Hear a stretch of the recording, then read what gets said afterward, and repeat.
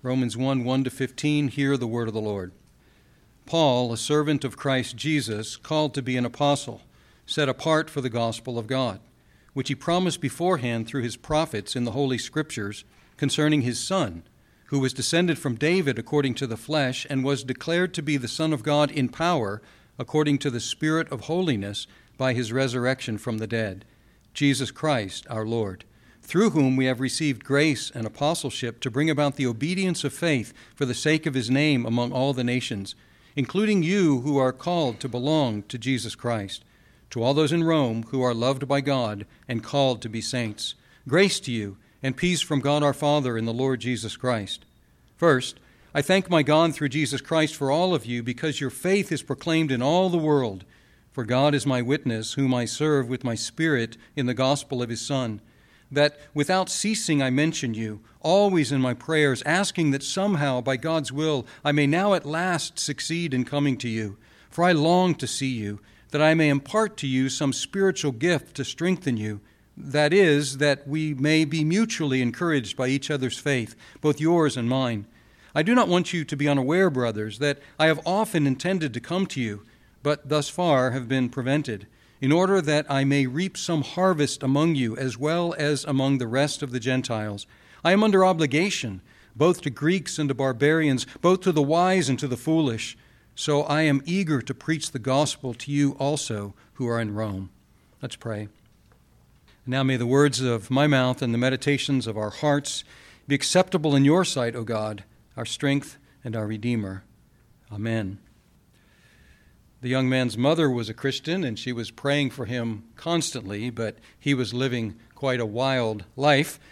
But one day he was in a garden or a courtyard, and he heard a child over the wall playing, apparently, and it seemed to be part of a game, and the child was chanting, "Take up and read, take up and read." And the young man noticed that there was a copy of the New Testament, or at least the letter to the Romans, and he just picked it up. And he opened it up at random to chapter 13, and he read a verse that pierced him to the heart. And this young man named Augustine, now we call him St. Augustine, our oldest city in our country is named after him, St. Augustine. He was immediately converted to Christ and had, of course, an amazing career that affects us to this day. Years later, there was an Augustinian monk. He was following the teachings of St. Augustine, and he was a very dedicated monk, and he was a university professor, and he began teaching in the book of Romans. And he came to a verse that we're going to look at next week, verse 17 of chapter 1. And when he understood what it was saying about the righteousness of God revealed in the gospel by faith and not by works, he said it became a window of paradise, and he felt himself to be born again. Sometime later, there was a very dedicated Church of England minister, and he had gone to the colonies, the North American colonies in the late 1700s to be a missionary, and he was an utter failure, and so he went home, and one night, he says, somewhat against his will, he wandered into a meeting house of the Moravians. And the Moravians happened to be reading, do you remember the Augustinian monk, Martin Luther? Well, they happened to be reading the preface of Martin Luther's commentary to the letter to the Romans. And this minister, this failed missionary, recounts that he felt his heart was strangely warmed, and that he did in fact believe in Jesus, and that Christ took away even his sins. His name was John Wesley. And so these are just a few famous folks, St. Augustine and Martin Luther and John Wesley, who were converted. Some of them already professing Christians, some of them already dedicated ministers, but they were converted by the message that they found in this letter to the Romans. Those are just three of the famous ones. But how many countless others? Those already professing to be Christians and those who don't know about Christ have been radically transformed and brought to salvation and had their lives redeemed through the message of this letter to the Romans. Now, why is that? Well, the reason for the power of this letter is very simple, and it's the reason for the power of all of Scripture. It's the gospel. It contains the gospel, but Romans in particular, of all Paul's letters and of all the letters of the New Testament, lays out in the most thorough and systematic way what the gospel is. And so it has a particular power. It's the longest of Paul's letters. But as we read it, and I hope you will read along in preparation each week, you'll say, this doesn't sound much like a letter. And it doesn't sound much like a letter, a personal letter.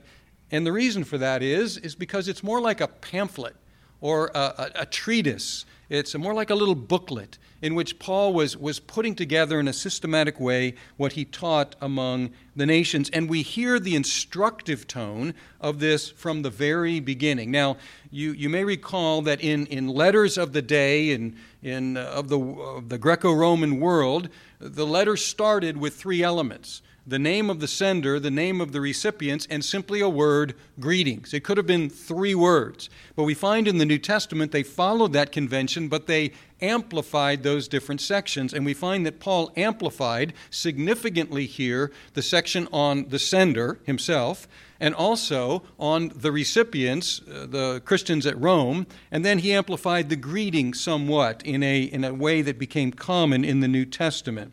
Now, first of all, in identifying himself, he could have just said Paul. That's the convention of the day. Simply say Paul. But he described himself as a servant or a slave of Christ Jesus. Now, this may sound very familiar to you if you've read the New Testament, but it's actually quite remarkable. Because in the Old Testament, there was a title. It was an honorable title, servant of the Lord. And here we find, with the greatest naturalness, that Paul and others would call themselves, instead of servant of the Lord, servant of Yahweh, they would put the name Jesus Christ instead of the Lord. And so with such ease, they would put Jesus Christ in place of the Lord, identifying him as the Lord. Second, he stressed his calling.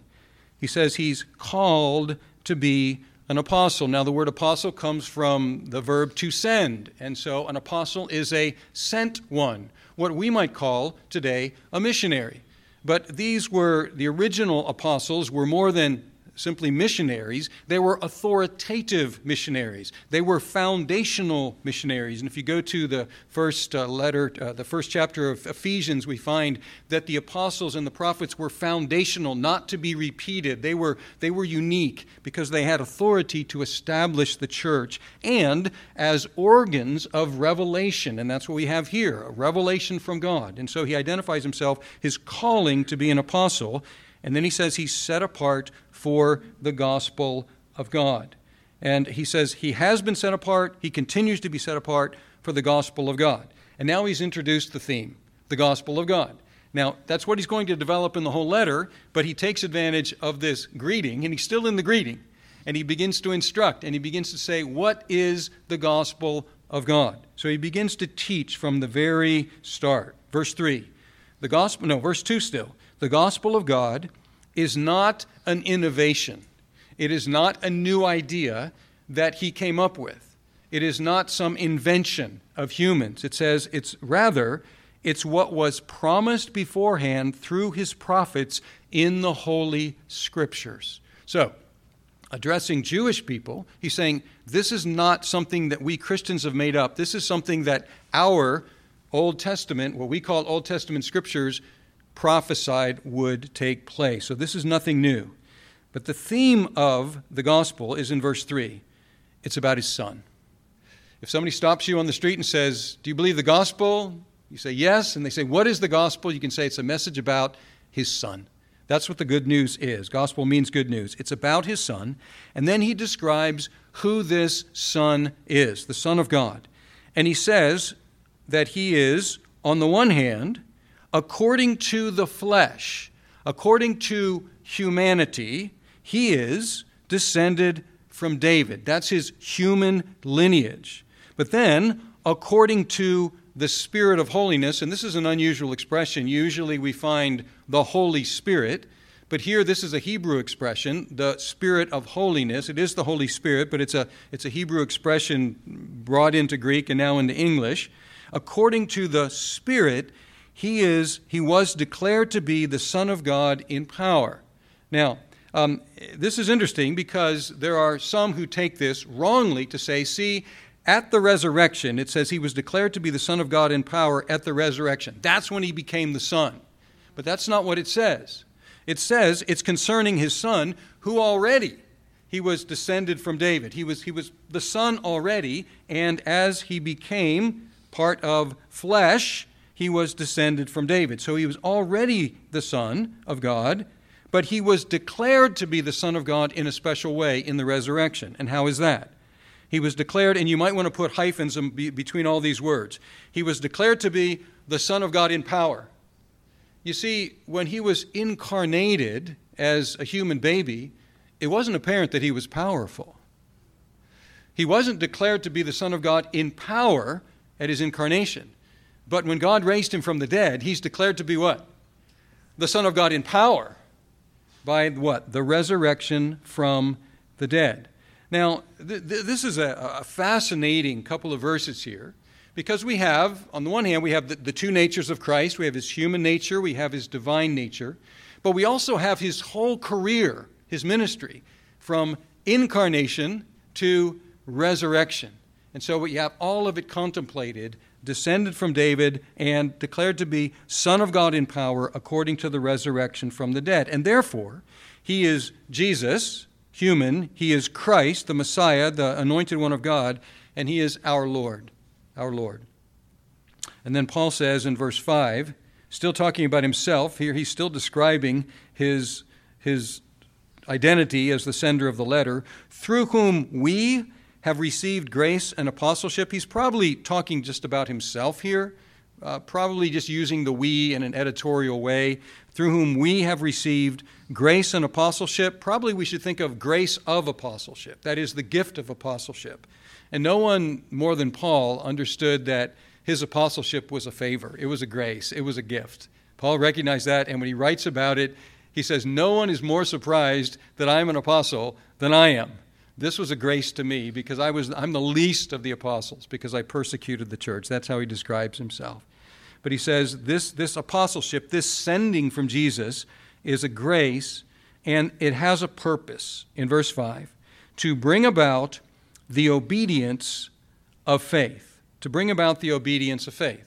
Now, the commentators, the scholars debate what this means, the obedience of faith, and there are a couple of ideas. One is to bring about the obedience, which is faith. How do you obey the gospel? Well, you obey the gospel by believing it. So that's one idea, that it's to bring faith to all the nations. But there's another idea, and that is that he's talking about the result of faith. To bring about not just faith that does nothing, but faith that obeys. To bring about the obedience that flows from faith. And there's something interesting if you go to the second to last verse of this letter, verse 26 of chapter 16. He talks about the gospel, and he says, it has now been disclosed and through the prophetic writings has been made known to all nations according to the command of the eternal God to bring about the obedience of faith. The same expression that appears only in these two places in Paul, the obedience of faith. And so that it bookends. He bookends this letter with this idea of obedience of faith. And if that second idea is the correct one, which I tend to think it is, the obedience that comes from faith, then it's a very handy outline of this letter. Chapters 1 to 11 are about what we must believe, faith. Chapters 12 to 16 are about the obedience that comes from faith. And when we get to the first verses of chapter 12, we will find a pivot, a hinge there that goes from what we must believe and the mercies we receive because we believe to how we must live as Christians. So another answer to what is Romans about? You could say the gospel. You could also say the obedience of faith. Faith in Jesus Christ. Now, he then, having mentioned the nations here, oh, by the way, he also says that it's for the glory of Christ. He says, for the sake of his name. We could say for the glory of his name among all the nations, the end of verse 5. And having mentioned the nations, it's also translated Gentiles. It's the same word as in verse 13 that's translated Gentiles. Nations, Gentiles, people groups, ethnic groups. He says, That's what you are. And now he pivots to talk about the recipients of the letter. He says, that's what you are. You are among the nations. You have come out from the nations. And by the way, this is one of many clues in the letter to the Romans that the church in Rome was predominantly a Gentile church. Not completely, because we are going to find later that there are some conflicts and some difficulties between Jews and Gentiles trying to live out their common faith together. But it looks like it was a predominantly Gentile, that is non-Jewish church. It was from the nations. And that's what you would expect. Where is it? It's in Rome. It's not in Jerusalem. It's in Rome. And so you would expect it to be many of the nations who gathered in the capital city. And he says, you are among the nations. And he says, you too, if you're among the nations, have a calling. He identified himself as called in verse 1. And then he says in verse 6, including you who are called of Christ Jesus, to all who in Rome and who are loved by God and called to be saints. So he has a calling that's very particular to him, and they have a calling, or I should say we have a calling if we identify ourselves as believers. We are the called of Christ Jesus. And we are also called to be saints. Verse 7 is fascinating because it says, you Gentiles are called to be described with descriptions that applied to Israel. Verse 7, we have two descriptions of Israel. Loved by God. Who is Israel in the Old Testament? The beloved of God. And now that title that belongs to Israel is now being applied to Gentiles who believe in Jesus. And saints, holy ones. Who are God's holy people, set apart people in the Old Testament? Israel. Well, who are God's set apart people now? All who believe in Jesus Christ from all the nations. So, that's just the sender and the recipients. That's all. That's how much he's developed those two elements. And then we have the greeting at the end of verse 7. And it's easy for us to just go over this greeting because it became a typical greeting in the New Testament among New Testament writers. You're familiar with this. Grace to you, you can probably repeat it. Grace to you and peace from God our Father and the Lord Jesus Christ. That was an innovation. That was a development. That is a development of the normal greeting. And what it includes is the source of salvation, grace, and the result of salvation, peace. Shalom, peace with God and peace with each other. So these are loaded terms, source and result. And from whom do these come? From God the Father and the Lord Jesus Christ. Once again, with the most ease and naturalness, putting the Lord Jesus Christ and God the Father on the same level. So that's the greeting. And then we have, as is typical in New Testament letters, all of Paul's, except for one to the churches, we have a thanksgiving. A thanksgiving. And he thanks God for the Roman Christians, noting particularly that their great reputation was in the whole world. The whole world. Verse 8, I thank my God through Jesus Christ for all of you because your faith is proclaimed in all the world. Now that may be some exaggeration there. Of course, he didn't know about all the world that we know about, but the Roman world. But it may not be much of an exaggeration when you think about the Roman world because these were the capital Christians. These were the ones that lived in the capital city. So what happened there would tend to be known in the Roman world. And they had a good reputation throughout the Roman world. Now, the rest of, by the way, where'd this church come from? This church in Rome. How did the church get to Rome? And the answer is, we don't know. There are some legends about Peter founding the church in Rome, and then there are other legends about Peter and Paul jointly founding the church in Rome. But these are not likely to be true, and the second one is certainly not true. And the reason we know it's not true is because Paul's writing to a letter to a church that he makes clear he's never visited before. So this church predated Paul. So Paul didn't found it, and it's also very unlikely that Peter founded it, except in one sense. If you go to the Acts chapter 2, and there is where the Holy Spirit came and there were visitors for the day of Pentecost from all over the Roman Empire. And if you look at chapter 2, verse 10, you will find that there were some visitors from Rome. And who preached that day? Peter preached that day. And 3,000 people came to Jesus that day.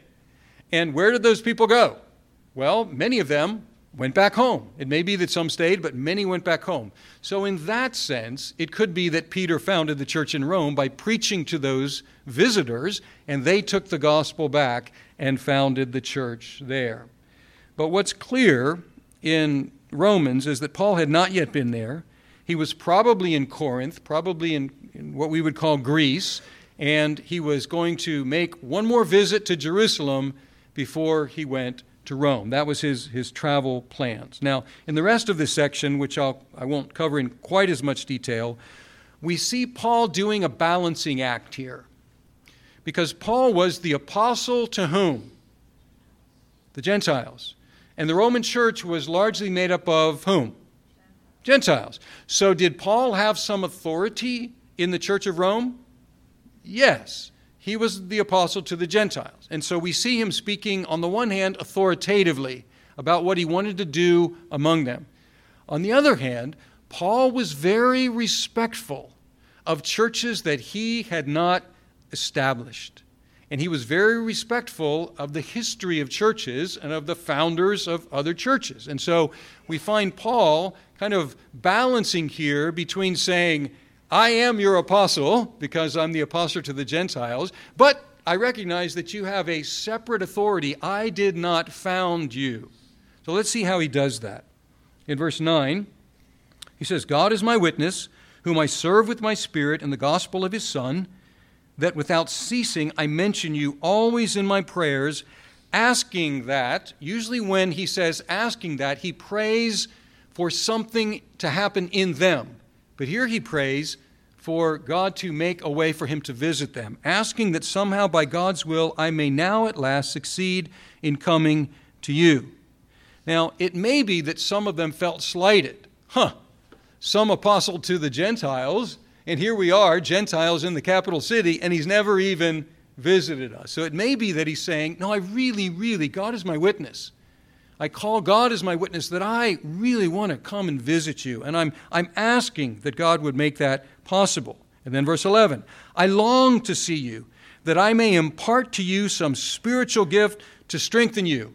Apostle to the Gentiles, going to impart to them a spiritual gift to strengthen them. And then in verse 12, he clarifies, that is, that we may be mutually encouraged by each other's faith, both yours and mine. And here we find him, it looks like, recognizing that he was not their pastor, even though he has authority among all the nations. He says, actually, you have a faith, and I can benefit from your faith, and I have a faith, and you can benefit from my faith. So there's a mutuality here about this interaction that we don't find in other letters to the churches that Paul founded.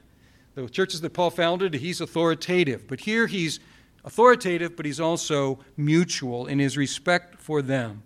And then verse 13, he says, I do not want you to be unaware, brothers, that I have often intended to come to you, but thus far have been prevented, in order that I may reap some harvest among you as well as among the rest of the nations, the rest of the Gentiles. If you're among the nations, then you're part of my parish, if it were, as it were.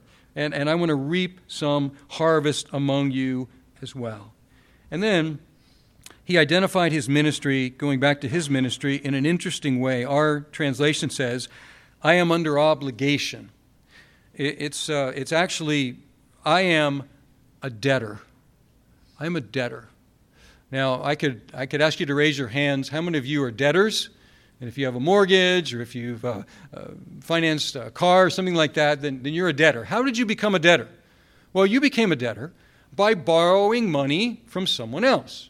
And so you have to pay back the money you borrowed from someone else, and you have to pay it back with interest, right? But there's another way to become a debtor. Paul didn't borrow from anybody, but he says, I'm a debtor. Another way to become a debtor is this, to be an intermediary. If I have something and I want you to give it to someone else. It's not just for you. You can use it for now, but then I want you to pass it on. Until you pass it on, you are in debt. And Paul says, I'm a debtor. I'm a debtor. Why is he a debtor? He says, I'm a debtor, and here there's something shocking for these capital city dwellers, these sophisticated capital city dwellers. He says, I am a debtor, both to Greeks. Now, they would have called themselves Romans, but they spoke Greek, so they were, in that sense, Greek. And to barbarians. Now, that may sound like an insult, but originally it looks like that word barbarian. When you hear somebody speaking and you don't know their language and you try to imitate it, you just make sounds. And that's what the Greek speakers did. When they would hear these other nations speaking, to them it just sounded like bar, bar, bar, bar, bar. And so they called them what? Barbarians, okay? And that looks like that's where this word came from. So he's saying to Greek speakers and to non-Greek speakers, whom the Greek speakers would have despised, because then barbarian began to take on the sense that we have. That is less cultivated, less sophisticated. And then he says that explicitly, both to the wise and to the foolish as well. All kinds of people. Now this would have been hard probably for native Romans to contemplate, particularly educated Romans to contemplate, but it's something that Paul led with here. I'm a debtor to the least of humanity, the ones that are on the bottom rungs of the social economic ladder. I'm a debtor to them as well as to the ones at the top. I'm a debtor to everyone. Now, why is he a debtor? Because he had something that God had given him that was meant for them. And until he gave it to them, he was a debtor to them. He was obligated. And what was that? Well, that was the gospel. I have the gospel. It's for me, but it's not just for me. It's for all the nations, and not only all the nations, but all the levels of all the peoples in all the nations. That's quite a debt to have, isn't it? But Paul says, I have that debt, and I am anxious, I am eager to discharge that debt. So verse 15 he concludes, so I am eager to preach the gospel to you also who are in Rome. Why? Because he was a debtor to the Romans as well. And until he was able to visit Rome and preach the gospel there, he would still have that debt. And we find that he wanted to go even farther beyond that and discharge that debt to farther west of Rome. Now, it's interesting, he says, he wants to preach the gospel to you also who are in Rome. It looks like he wants to preach the gospel to Christians, and he wants to preach the gospel to non-Christians, to you who are in Rome. And that's what we do here. Every week we try to preach the gospel to Christians, and if there are any non-Christians here, and we try to go out in the world and preach the gospel to non-Christians as well. Because Christians need to hear the gospel. That's why he wrote this letter. This was written to Christians. Christians need to hear the gospel constantly. And non-Christians need to hear the gospel for the first time. And we're debtors to them until we give it to them. Now, there's some aspects of Paul and Rome that are unique to them. Paul was an authoritative apostle. We're not authoritative apostles. Rome was unique. It was a church in the capital city and composed in its day of unique aspects. And we'll find that there's some unique aspects. But there are other things that we have in common with Paul and we have in common with the church in Rome. Paul had a direct commission from Jesus to all the nations. And so he said, I'm a debtor. I have a debt to discharge. But that debt that he had to discharge was not his alone. And here's something that we have in common with Paul. If we have received the gospel, we are not the end of the road. It's not meant just for us to keep to ourselves. It is meant for us, thanks be to God, and it is meant for us to give to others. So we are debtors as well. Anyone who has believed in Christ for salvation has at the same time acquired a debt that he or she owes to the nations. It's destined for them, so we dare not keep it to ourselves. There's a story. Sometimes in the Old Testament we find stories that are illustrative of truths in the New Testament. And we find an interesting story in 2 Kings chapter 7.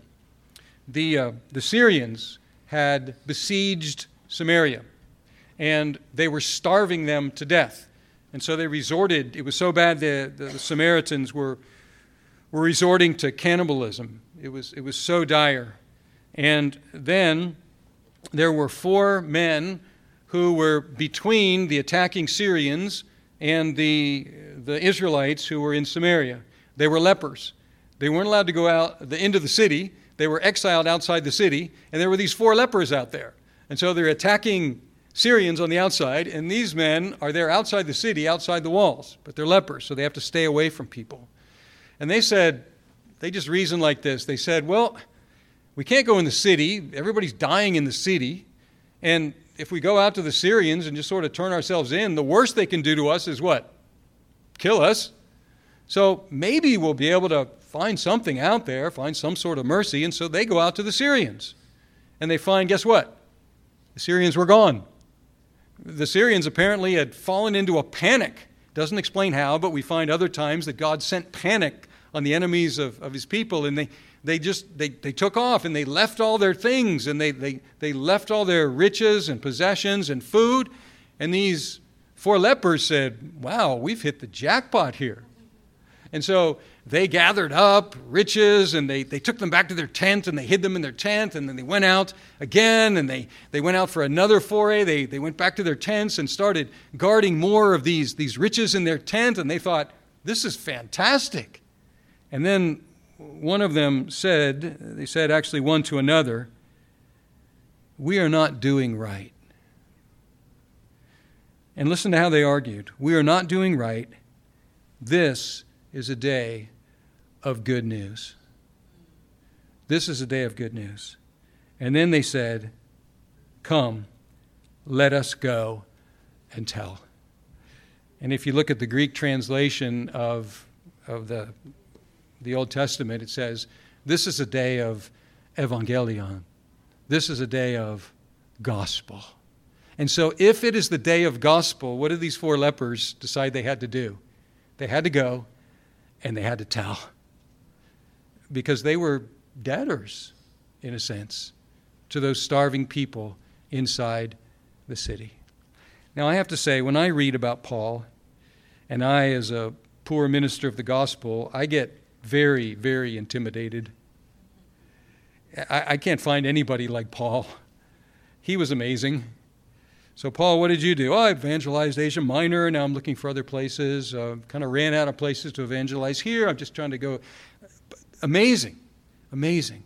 And it's easy to get intimidated. And it's easy for all of us to. And you could say, I can't be like Paul. Guess what? You don't have to be like Paul. Paul had a unique commission directly from the Lord Jesus.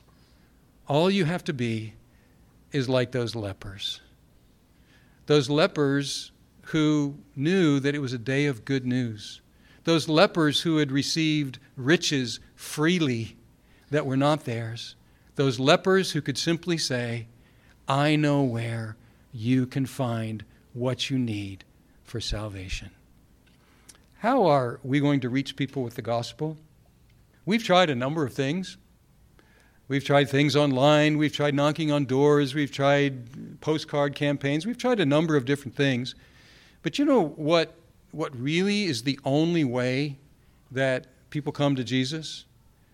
It's when Christians tell them about Jesus and invite them to say, come and see, come and hear, come and learn about this good news. This is a day of good news. And maybe we don't know all we need to know or to answer all the questions that might be thrown at us, but we know this is a day of good news.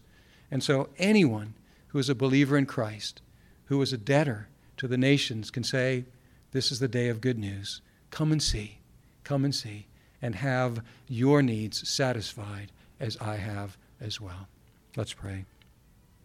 Our God, we thank you for the start to this letter, and we thank you for the amazing, even in this greeting and thanksgiving, the amazing truths that are taught here about us being called of Christ Jesus, belonging to him and receiving the blessings that were Israel's, and also receiving, along with salvation, a debt. And I pray, O God, that you would enable us in our various circles to discharge that debt, that you would use us not to be the end of the road, but rather a link in the chain, so that others might learn about this glorious salvation of Jesus, the Son of God, descended from David, declared to be the Son of God in power, Jesus Christ, our Lord, in whose name we pray.